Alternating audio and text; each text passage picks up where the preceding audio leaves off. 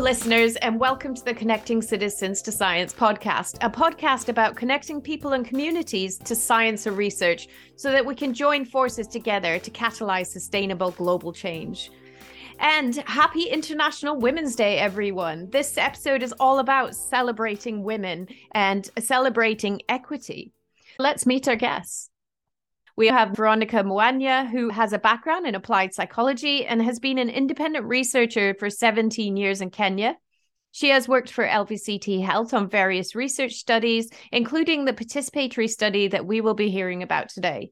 She is currently working with the Kenya Medical Research Institute on a study involving mental health screening for adolescents who are living with HIV. We also have Mary Mathoki, who is also an independent researcher working at the Kenya Medical Research Institute with 14 years of professional research experience. She is an expert in social and market research and was also a researcher on the community-based program that we will be discussing today. So let's start off by exploring, what does International Women's Day mean for you and why is it important? Veronica. For me, International Women's Day is special because I was raised in a family of working women. Like, I'm a third generation of working women. My grandmothers, my mothers, my aunties were all working women. They were empowered. And as I grew up, I went into research, which is, I believe it is my calling, and I managed to go into other communities. And I realized that the privileges that I have, a lot of other women don't have those privileges. And so that has been my driving force, to be able to empower young people, especially adolescents, girls, and women within our African context who are marginalized and are not able to access good education. I am really passionate about empowering women and young girls. That's great to hear, and it's wonderful, and we celebrate you on this International Women's Day as well. Maria, thank you for joining the podcast. We're really pleased to have you here. So what does International Women's Day mean for you? I think it's a day to remind ourselves that women need support, because often some women have achieved a lot, and even at their highest, whether they are doctors or have a great career, they are usually seen as less by their male counterparts. Or someone maybe needs to go home, take care of her kids. They're seen with a side eye that, oh, now you can't be like us. You can spend the whole day here or the whole night in an office. But a woman cannot often do that without neglecting her family. So women need support from both genders. So if you have a female boss or a male boss, they should be sensitive to the fact that you're a woman. I guess it's recognizing that the fight for equity for women is not just about engaging women, but changing those social norms. So in relation to that, maybe you could tell us a bit about the work that you've been doing in Kenya at the moment. I understand it was with the Liverpool School of Tropical Medicine and was around gender-based violence. Tell us a bit more about it. We were doing a community-based participatory study. It was about an intersection of HIV and intimate partner violence. So we looked at several things. Mostly it was about the power that women have or that don't have. Often when in such a community where obviously poverty is involved, money plays a huge role in their lives. We were looking at how that affected now their partnerships, sexual partnerships, and GBV. Often some women had to stay in situations where they were being sexually abused or physically abused because they didn't have other choices, or had to engage in sexual activities because of lack of this basic amenities or just a way for their families to survive. We were looking at how can these women also get power for themselves, so that with that power, they're able to now change their surroundings. And this is very important because while involving the community helps us to know now how can we help those women from that area, because we don't know the situation. They know some of the practical ways that their lives can be changed, because we don't understand the area because we don't live there.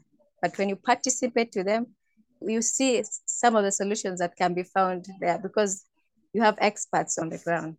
Thank you very much. That really helps me to understand. And it sounds like it's a very sensitive area where you're discussing a lack of choice and power and also the sensitivity of abuse. Veronica, could you outline the practical elements? How did the study take place? Maria said that, you worked with women as co-researchers, but maybe you can give me a little bit more of a description of how you recruited them, the kind of relationship you built up, and how the research was conducted. We were very intentional about looking for people who are marginalized and people who are just not the normal people. The first thing we did, we went into the community, learned a lot about the community. We had to have meetings, which we attended for a while, not just one meeting. We had 2 or 3 meetings before that would communicate about our research, and also we took time to do consenting. I remember like the first meeting we had, the people on the ground, our co-researchers now, were expecting us to just hand them questionnaires, tell them how many people we want them to go find in the community. And we just had a meeting and closed the meeting and told them we are meeting again next week. When they started understanding the nature of the study and what we are looking for. And the first thing that they all responded to us and told us is, this is a unique study. You value us. You think about us. You are not just here to collect data. You're here to really find out the truth about what is happening on the ground. We recruited people from a representation of different people in the community, like young women who are mentors from LVCT who are mentoring other adolescents, young girls in the community. We also wanted a representation of a Muslim person because the first thing we did was the mapping of the community, understanding the population of the community. And then we made sure that we had a representative of every person that is in the community, a religious leader, people living with HIV, someone from the LGBTQ community, people living with disability. And that's how we selected the co-researchers, because we needed people who will be able to identify with the needs of people. We had 11 co-researchers over a period of 1 year. It's really interesting. You were able to communicate the care and empathy you had for the research and for the people involved in the research.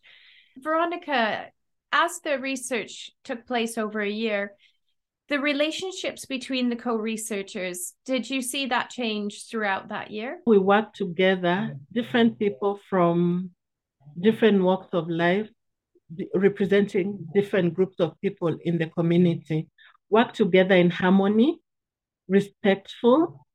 One of the things that was very important for us is confidentiality. Everybody knew that they were part of this research, but nobody knew why the other person was selected. The religious leader did not know. We managed to keep confidentiality of people's identity. For instance, none of the co-researchers knew that this person is either lesbian, or this one is a sex worker, or this one is gay, or this one is a religious leader.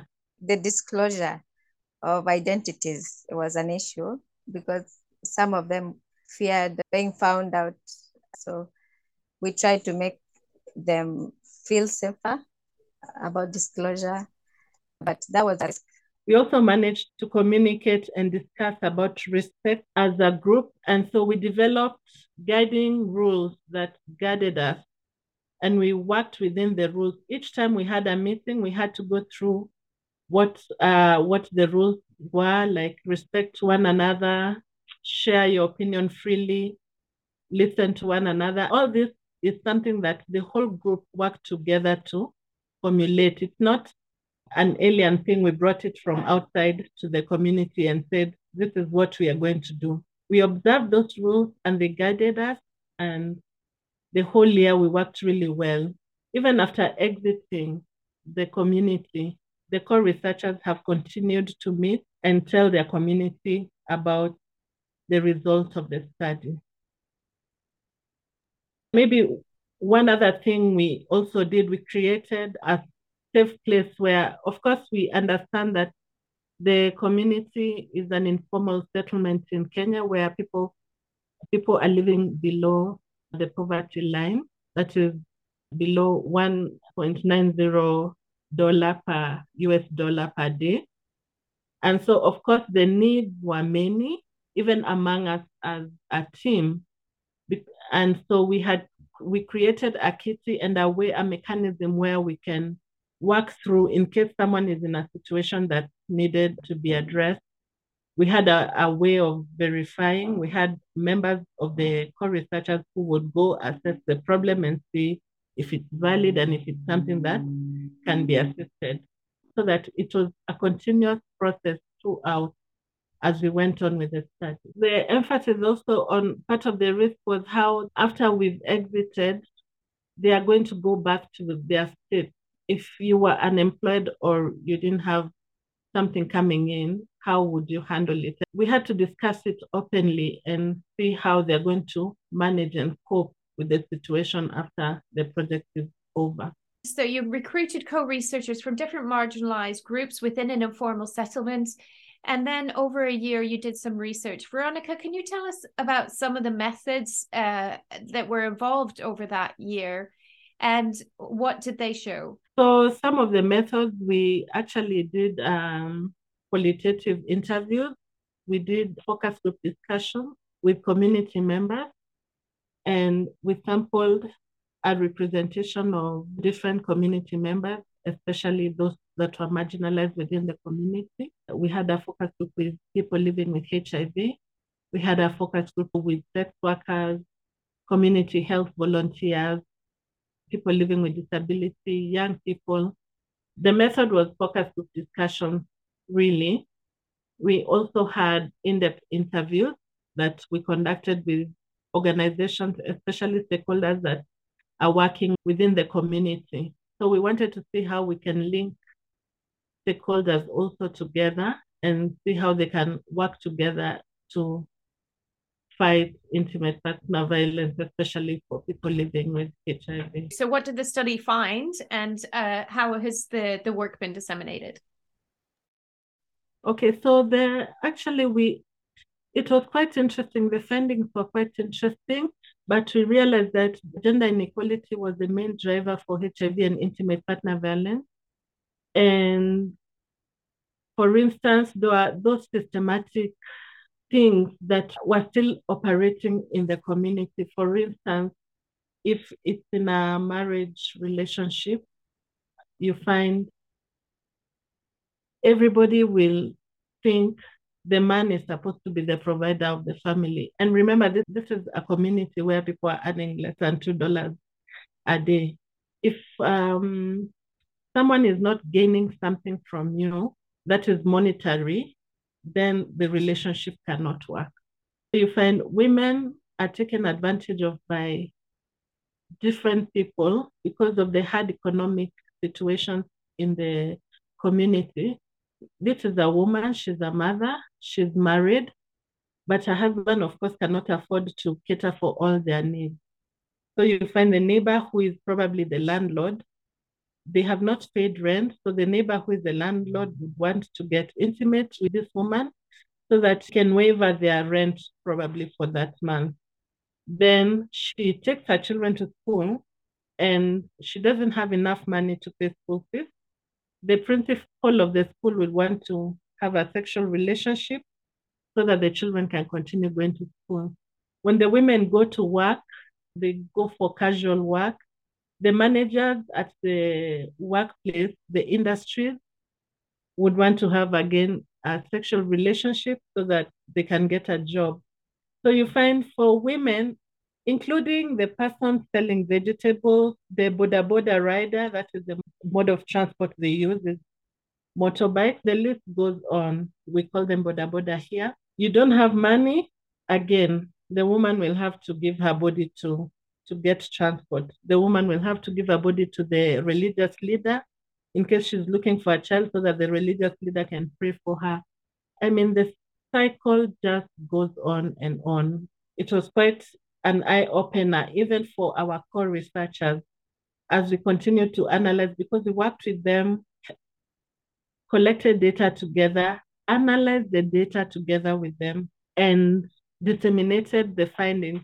Even as they went through the whole process, the thing that we know we left in Korogosho is the ownership. They owned the project, and they realized that this is our community and we need to do something, and we need to share the information to our community members. So because of that, they have continued to work together to disseminate the findings to the community members. They talk to their neighbors, telling them about intimate partner violence, the importance of where to report and systems like that. They're sharing the information.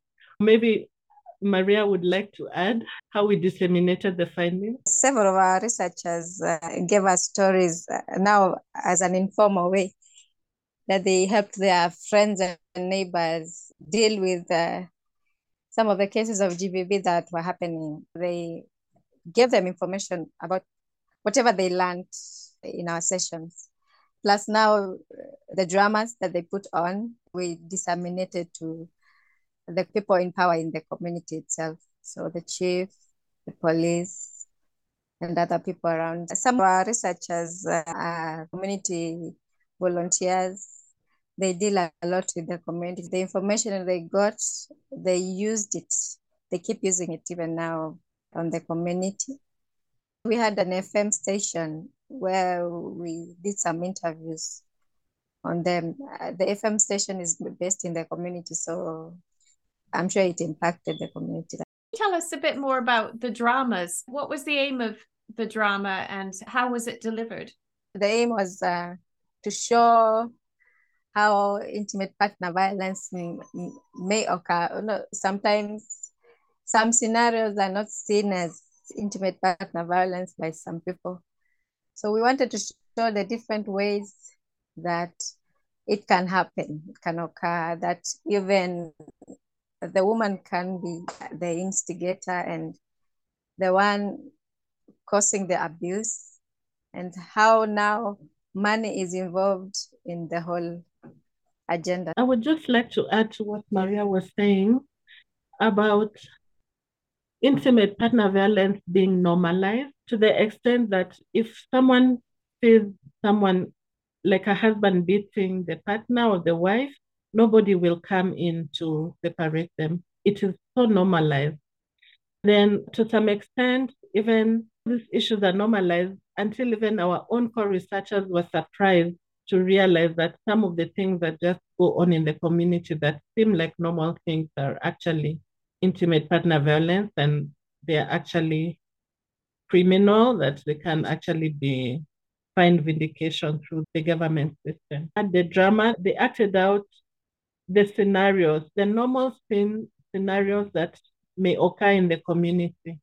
And so they prepared a nice kit that would communicate our findings. And the kit was very elaborate, and the audience would really relate with what was being acted out. So it was a very good way of disseminating the findings. The other thing we did that we forgot to mention is we had a local painter who painted also the scenarios of the 9 things that came out, the imagined issues that came out in the study. Our core researchers each have copies of the painting that they're able to use to illustrate the findings of the research, and they're able to communicate to their neighbors and other community members. It sounds like the creative dissemination was really very important for this project. And I can imagine it also helped to overcome some of the sensitivities around the topic area. So really great to hear that. And I'm glad you added that. Maria, we would like to end the episode by asking you, what is your one piece of advice that you would give to others who are trying to transform the gender norm within communities and promote gender equity? In a community, I think community participatory research, I think that is a big thing. Involve the community you are going to research or you are dealing with. That way you get a lot of information from them, how to help them, because as an outsider, you would never understand what they need. Also, have men as part of whatever you're doing, because you will create empathy on their side. If we can do that, that would really help. We are not adversaries. We can support each other to support women. The man can do something to be a part of it. I saw the men in the group change after the discussions. They seemed more empathetic. So they become a support system for the women. Thank you very much. Were there some recommendations for our global listeners around what can be done to try to address this gender inequity? I think the first thing that we learned when you work together with the community members, you see, these are people who are not exposed to so much information. For instance, they didn't even know how we were talking about power and power imbalances, and they did not even know the history of their country and even the history of their community. They are caught up in the day-to-day survival living. And so their minds will not go beyond their community. So you find they're not really exposed to a lot of information. Then there's a lot of exploitation also from outside. For people who are coming to work with communities, sometimes you may not see it as exploitation, but when you just go in a rush to the community, collect your data, write your report, and then disseminate maybe online. We have good places where we can read lots of papers and a lot of good work that has been done, but the community members have no idea what the results were for the research that was done in their community and affecting their community. So I think the best thing, even as we are disseminating to other global platforms, it is good to disseminate the information also to the community and help them come up with ideas and solutions that are local solutions that can affect their community in a positive way and bring change in their community.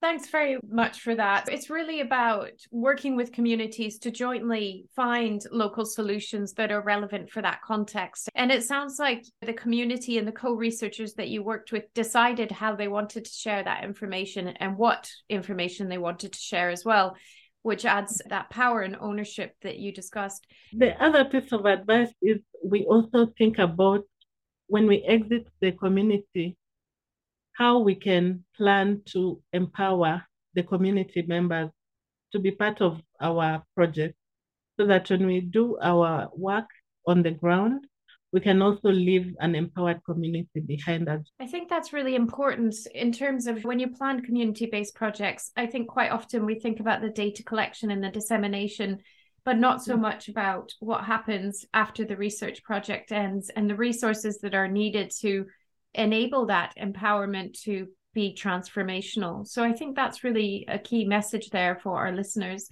So thank you for helping us celebrate International Women's Day with such important, strong messages of solidarity and unity as we work together.